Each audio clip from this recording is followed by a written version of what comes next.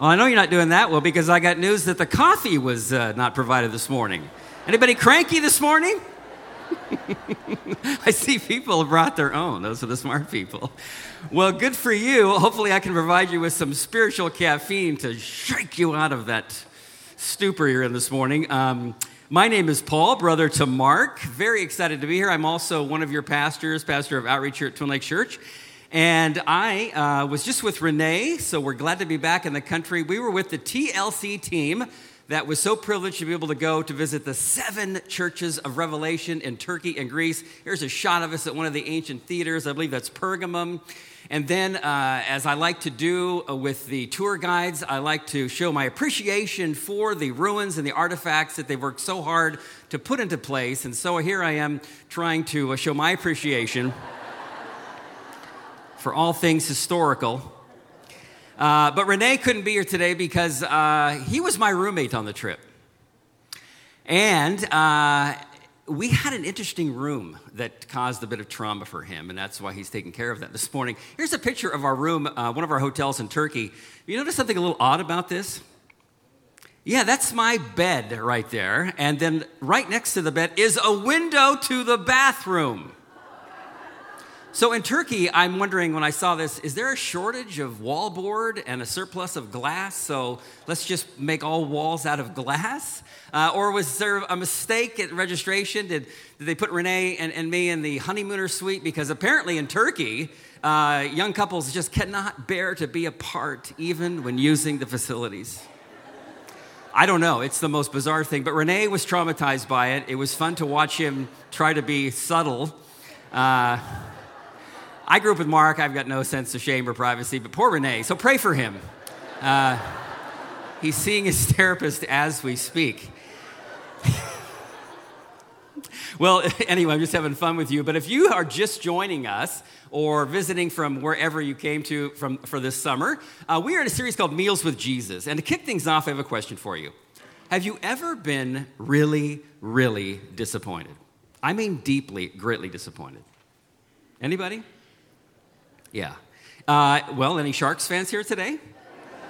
I'm a hockey player. I'm still grieving that. But let's admit it. That was not as big a disappointment, and we're going to get this out of our system. On the count of 3, you're going to give a big for the loss of the Warriors and their debacle. 1, 2, 3. Okay, yeah, that was just terrible, terrible, terrible. Well, you know, your misery isn't over, ladies and gentlemen, because guess what? We're just weeks away from your last place San Francisco 49ers getting back together. And the misery and disappointment is going to continue for another season. And speaking of the 49ers, does anybody remember the last successful coach we had? Jim Harbaugh, right? Well, he left us, of course, in a flurry and went to Michigan. Now, if you know about the Michigan University Wolverines, this is a proud, storied program. They're called Big Blue. They play in the big house, and they're always national contenders, but not for like a decade. They were in the dumps, so they bring in Harbaugh. And he turns them around really, really quickly. In fact, last year, he had them out of the gate at 5-1. They are on the national title radar. And in comes in-state rival Michigan State Spartans. Whoever wins this game is still in the national championship discussion. Whoever loses is not. Well, Michigan and Michigan State go back and forth. It's a great game. But now with only seconds remaining, the Wolverines of Michigan have it in control. They're at the 50. Their defense is dominant. They're just going to punt the ball away, celebrate the victory. In fact, the local news has already announced the victory. So here's how they played out that last play to win the game. Check out the screen. One step it. Don't take your normal steps. One step it. Get it out. Whoa, he has trouble with the snap, and the ball is free. It's picked up by Michigan State's Jalen Watts Jackson, and he scores on the last play of the game. Unbelievable.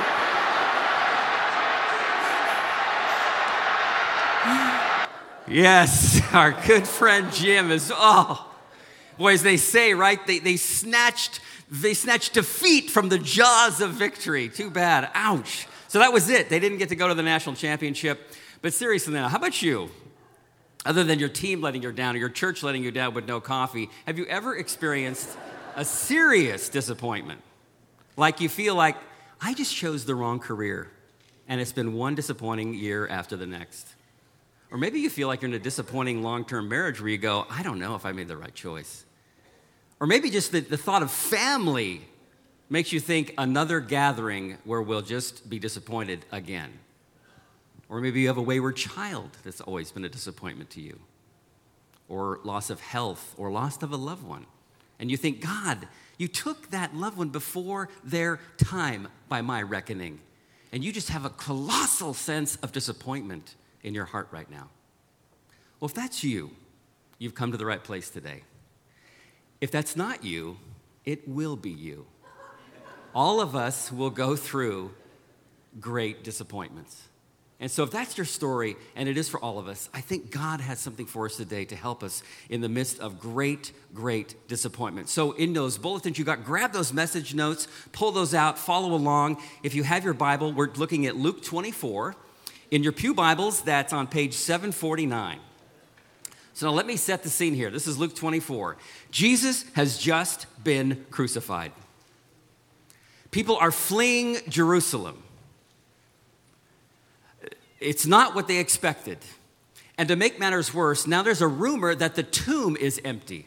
So now his followers can't even grieve normally. And then from grieving and being distraught to now X-File-like bizarro, there's a report now circulating amongst the women followers that they've actually seen Jesus alive. Now, you and I, moderns, might think, well, that was back then. Didn't they believe myths and other stories like that? So this wasn't a big surprise. Really now, look at Luke 24, starting at verse 11, to see just how they understood this story. But they did not believe the women, because their words seemed to them like nonsense.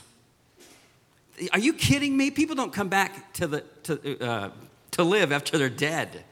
And remember, the disciples at this time are not a band of giants of the faith. They're hiding. They're being pursued. They're frightened. They want to just give this up. Jesus is dead. So this is not a group of giants here. And now think about how colossal the fall has been from high expectations to utter disappointment. Picture yourself in their day. If you were alive in Jesus' time, you would never have known anything else but living under the thumb of the mighty empire of Rome. You're in a country that has been conquered. You're under military rule. You've known nothing else. But finally, Jesus comes on the scene, and he's able to effect miracles, and he speaks with authority, and things are changing, and everybody loves this guy. He could be the one. But then there's this one problem. The very ones who should have recognized him, the teachers of the scriptures that predicted the coming of the one, they should have recognized them, shouldn't they? But instead, they work with the Romans to instigate his crucifixion. What? You can see they're just sky-high expectations, and now he's dead. The movement is dead. The dream is dead. Colossal disappointment. Now, you and I know the rest of the story. But think about their time and place. They didn't know the rest of the story yet. So that's where you and I enter. Why is this relevant to us? You may be here today in the midst of a story. Things have gone really bad, and you don't know the end of the story. No clue, no apparent light at the end of the tunnel. Is that where you're at today? That's where they were at. Great uncertainty, great unknown. So let's pick up the story and see how it unfolds. I'm going now to verse 13, which says, now that same day, two of them were going to a village called Emmaus. That's getting out of Jerusalem, about 7 miles from Jerusalem. They were talking with each other about everything that had happened. As they talked and discussed these things with each other, Jesus himself came up and walked along them. But they were kept from recognizing him. What kept from recognizing him? Now, what's going on here? Well, if you read that in the Greek, it means they were kept from recognizing him. It's really no big thing here. And we're not told why, which means we don't have to know. So we can go on and just trust Jesus. He's got this under control. So back to the verses we read. Jesus asked them, what are you discussing together as you walk along? They stood still, their faces downcast. One of them, named Cleopas, asked, are you the only one visiting Jerusalem who does not know the things that have happened there in these days? Really? I mean, this is the massive hello McFly moment. Where have you been? Everybody in the world has gone through this incredible historic event that's ended awfully. Where have you been? Earth to traveler here. What's going on? I mean, really, Mr. Stranger, back to verse 19. This is about Jesus of Nazareth, they replied. He was a prophet, powerful in word and deed before God and all the people. The chief priests and our rulers handed him over to be sentenced to death, and they crucified him. But we had hoped that he was going to be the one to redeem Israel. And the women amazed us. They went to the tomb early this morning, didn't find the body, came and told us they'd seen visions of angels of all things, and said he was alive. And some of our followers went there to see, and it was like the women said. And then Jesus interrupts and says, how foolish you are. How slow to believe all the prophets have spoken. Did not the Messiah have to suffer these things before entering his glory? And beginning with Moses and all the prophets, in other words, all the Old Testament, he explained to them what was said in all the scriptures concerning himself. Men and women, this is the money verse right here. If you get this, if I get this, this is life-changing. Jesus is going to show them that because he is the point of the whole scriptures and how it unfolds and reveals him again and again and again, that there now can be a place in that unfolding to make sense of this disappointment. And he has the authority to do this. I mean, this is the context of apparently the greatest colossal failure in the history of this people of God movement. The Son of God's been killed. Talk about ultimate disappointment. And yet Jesus is about to do something. He's going to unveil his presence in the Old Testament scriptures and how that will make sense of everything. If we get this, we'll get the whole point today. Now, to help us, I brought up a cake mold. Help us understand what Jesus does here. And last night, I was rebuked by the church because I said, hey, look, it's a pound cake mold. And all of a sudden, all the bakers in the crowd, no, it's a bundt cake. It's a bundt cake, you idiot. And so I said, gee, thanks, Mom, but you never taught me how to bake. So I learned this is a bundt cake mold. Thank you for the emails, too, about that. Here's the point of the cake mold. It is to set the pattern for the ultimate reality of the main thing, the cake.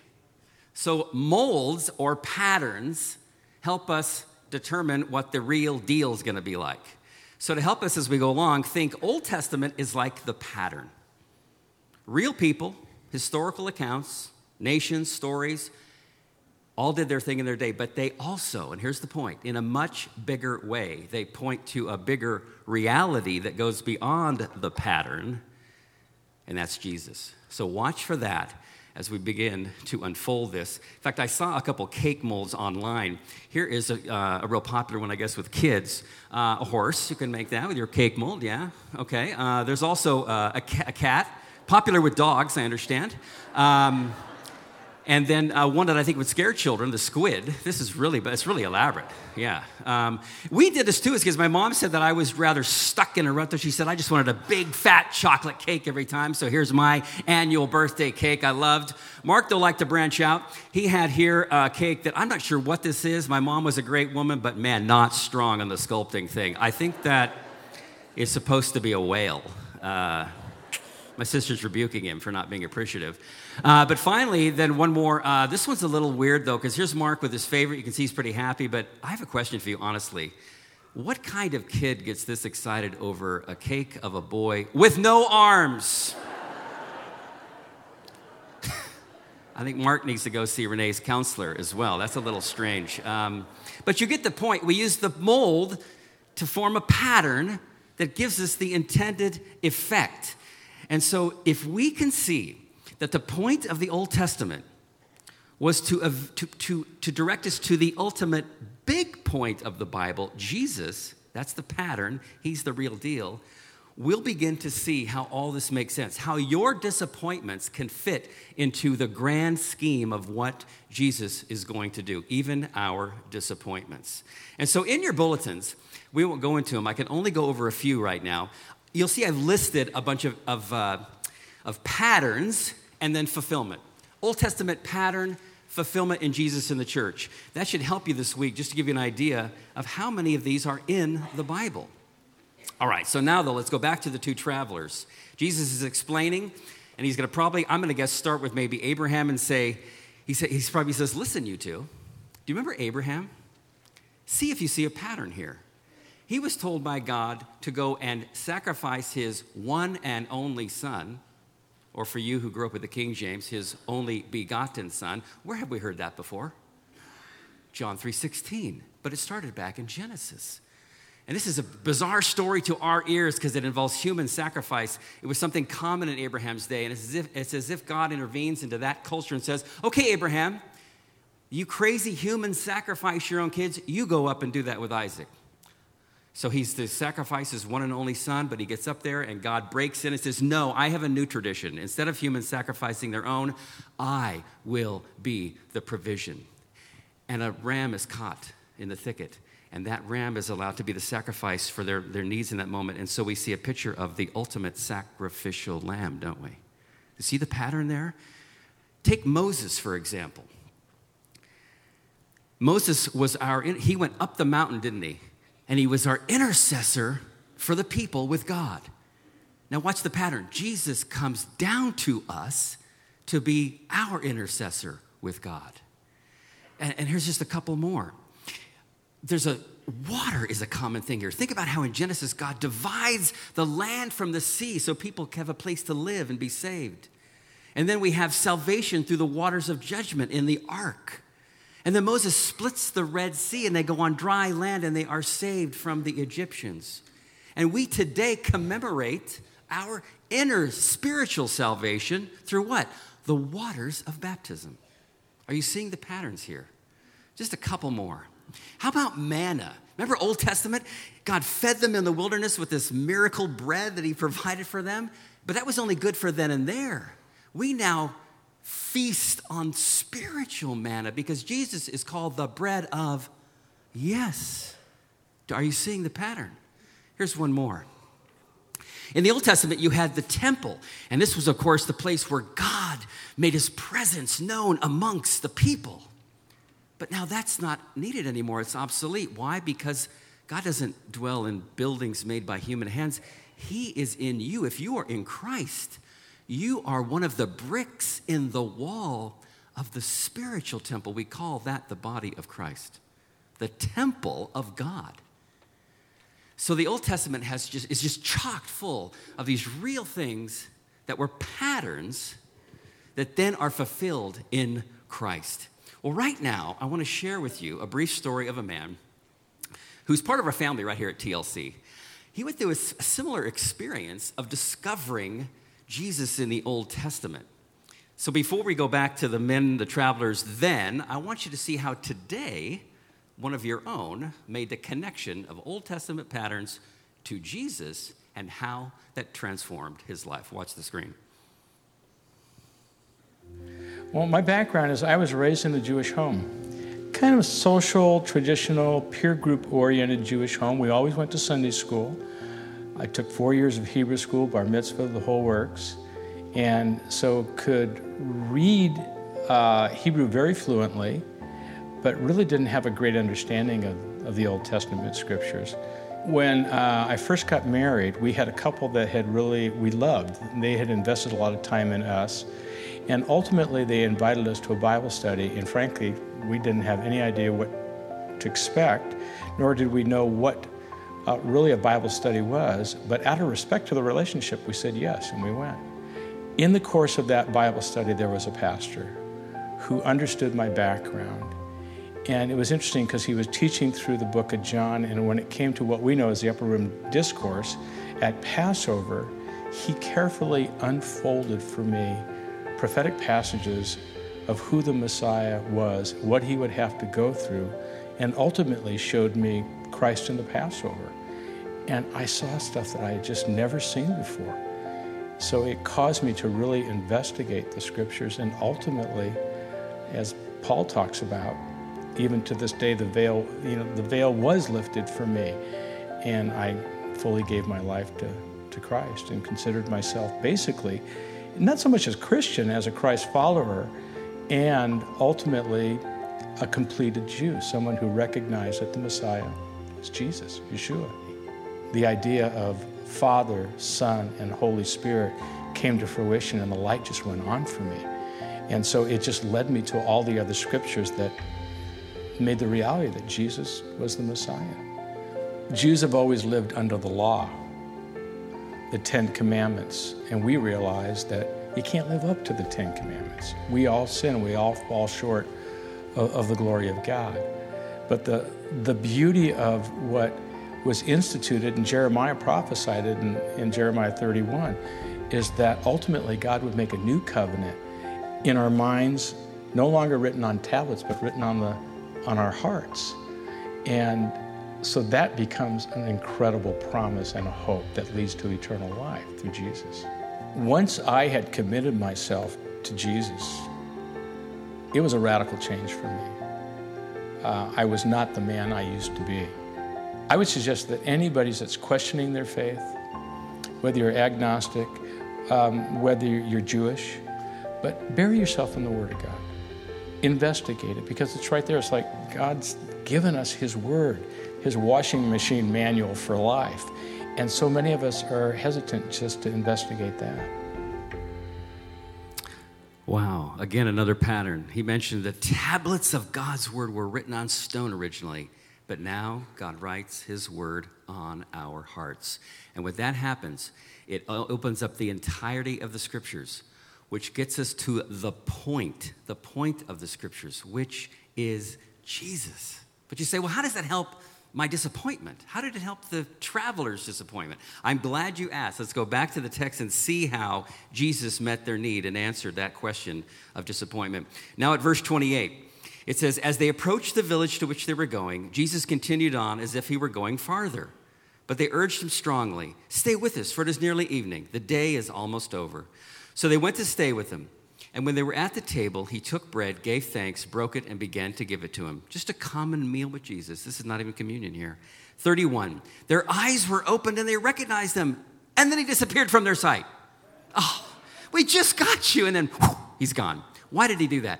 Again, I just trust that Jesus knew the need of the men in the moment, or the couple, I'm not sure.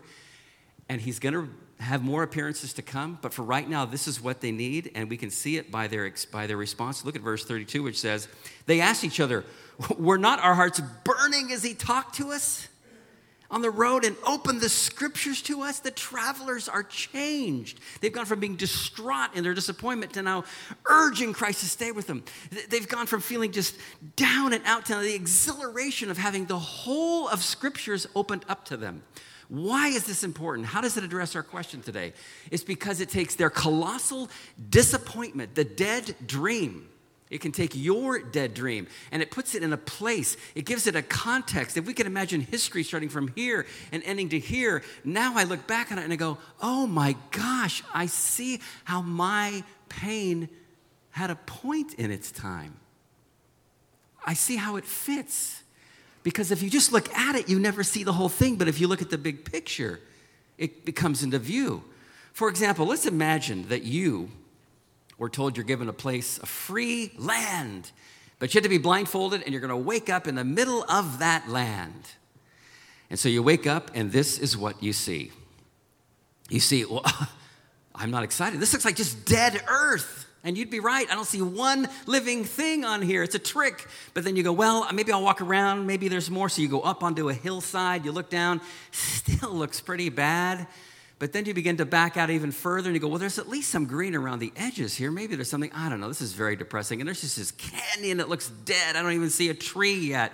But then you back up further. And then you get into a helicopter. And you go up higher and higher and higher, and then you begin to realize there's more to this place than I first thought. In fact, as you back up even higher, you realize this is a place we actually call a paradise, the Hawaiian Islands. Men and women, that's what Jesus can do with our disappointment. It seems like dead, useless earth. But when he opens up the whole of the Scriptures, which reveal that he's the point of the Scriptures, it gives you a place to put that disappointment where Jesus can make sense of it. Totally in this lifetime, not for everyone. Sometimes, yes. But from an eternal perspective, can he say, I have a way to make sense of this? I can redeem this hurt. He can do this when we see it from his perspective. So this gives you just 3 radical, life-changing truths in your notes if you're going to write these in. First is this: Jesus is with you and me. Jesus is with me. Now, just like the travelers, he's with us, but we don't hardly see him, do we? Where is he? Would he just show up once? Why can't I see him? But men and women, this shows us that he's there even when we don't know it. Even when we want to give him a lecture for letting us down. He's there, and he's going to do what he needs to do in his time. Secondly, Jesus has a plan. Now, this doesn't mean that he causes every great wound and disappointment in your life. No way. We're in a sin-fallen world. Jesus does not cause all your troubles. But if you give your troubles to him, sometimes now, but for sure in eternity, he can fit it into the grand story of the Bible, which is him, and he can say, I make this a trophy. I redeem this and make it something that actually makes you better in an eternal view. And thirdly, Jesus redeems my disappointments. I don't know about you, but I would go, I think, insane, or I'd be given to drinking, or I'd be an angry person if, in light of the hurts and things that I've observed in others or experienced, if I didn't have an eternal God to make it right, I think I'd go insane, honestly. But when I can look at the grand panorama of the point of the Bible, Old Testament to New, that Jesus is the point, and he has a place to put my hurt, my disappointment. I may not understand it all, but he gives me hope that he will make sense of it all.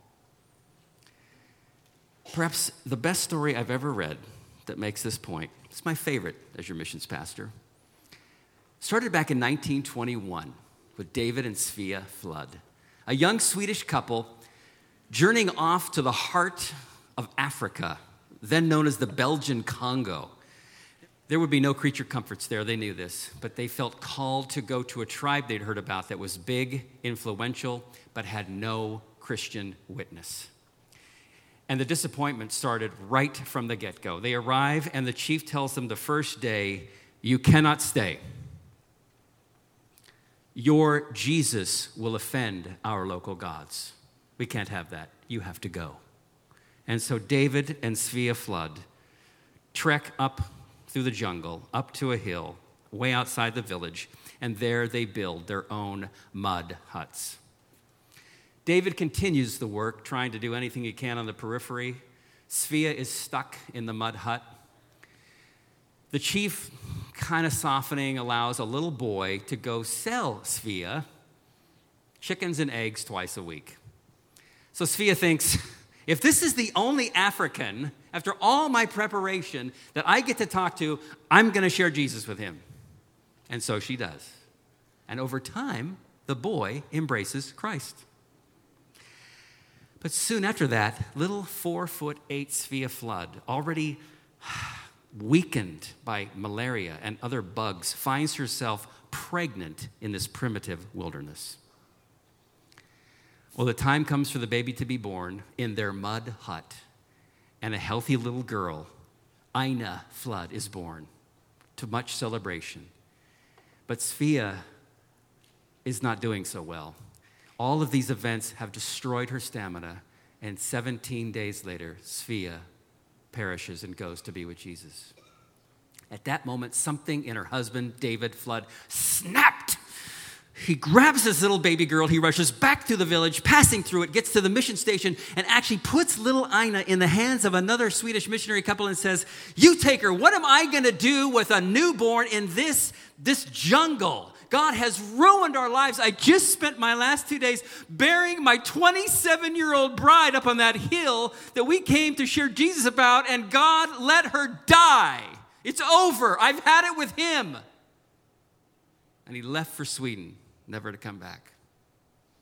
Well, not long after that, the couple that took baby Ina also died mysteriously.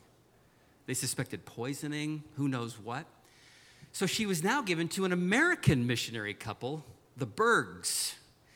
And the American couple wanting to stay, but realizing that there was so much tragedy and disappointment in this setting, they thought, for baby Ina's sake, we don't even know if we can keep her. They might take her from us. So they left. They went back to America, to their home in South Dakota. And there they altered her Swedish name, Ina, to Aggie. And there she became Aggie Berg. And Aggie Berg grew up healthy, strong, in a Christian-loving home. Parents never got to go back to the mission field.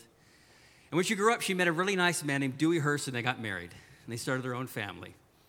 And not long after this picture was taken, a magazine mysteriously appears in now Aggie Hurst's mailbox.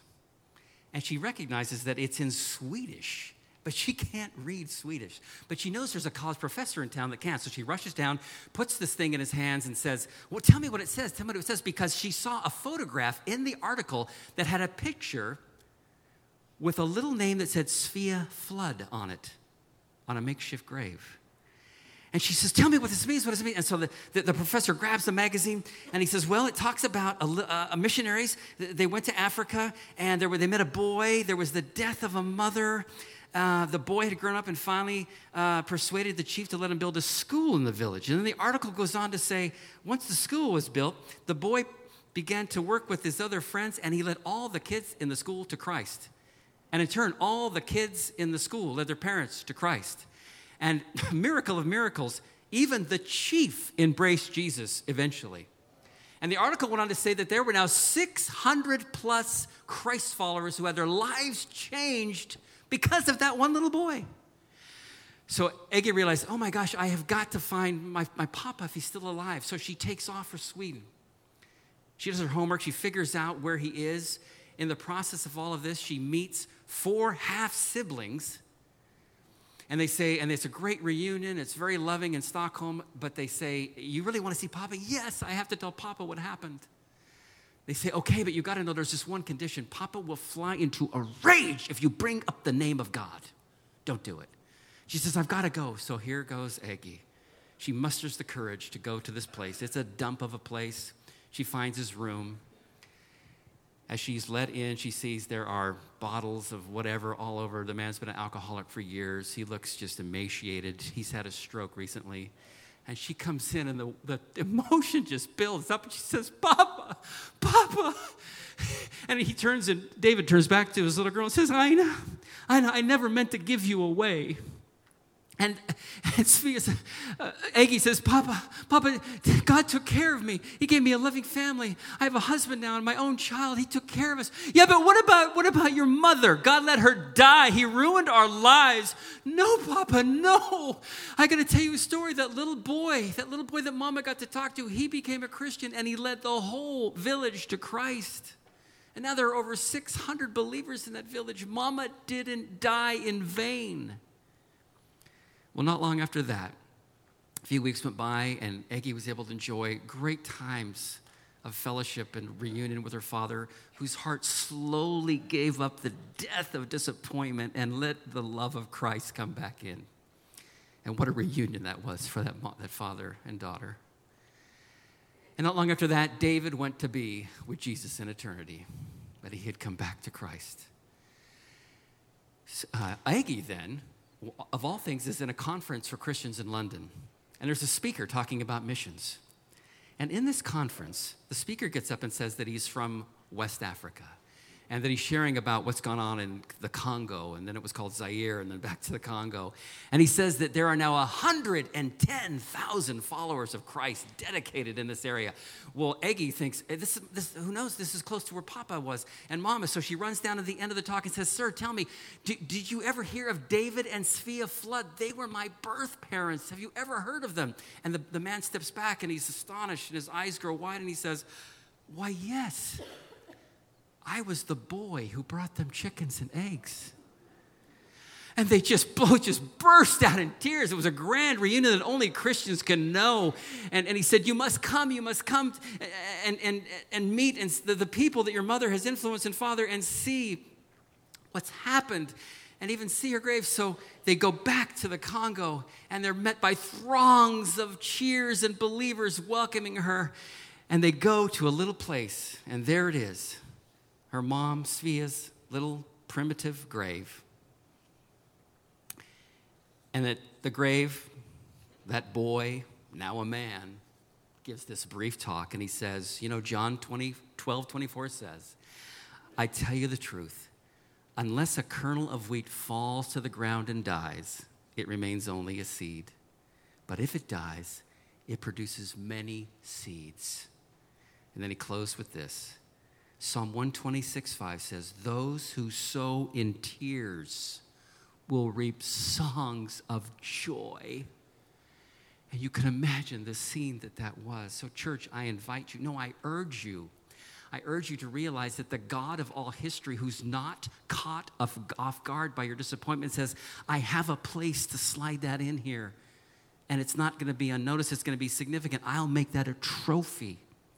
Now, for some, that means like Sophia Flood, we don't see the trophy till we're with Jesus. For some, maybe you're like David. You will see it maybe at the end. Turn back before it's too late. But for others, you see it as Christ allows it to unfold. But whatever your hurt is, take it to the throne and say, Jesus, I never wanted this, but you're still doing it. You're still taking these things and making trophies out of them. Please put it in its place and help me to even thank you for it one day, even if that one day is eternity. Let's pray. Heavenly Father, in a room this size, there's no doubt many, many disappointments. And so my simple prayer is that you would just by your Spirit work in each individual life and heart. Help us all to muster the courage to, in your time, take those disappointments to the throne and say, Jesus, please heal, redeem, and make sense of this. And give us the faith and the rich church body life to help see that day come to pass. In Jesus' name I pray. Amen.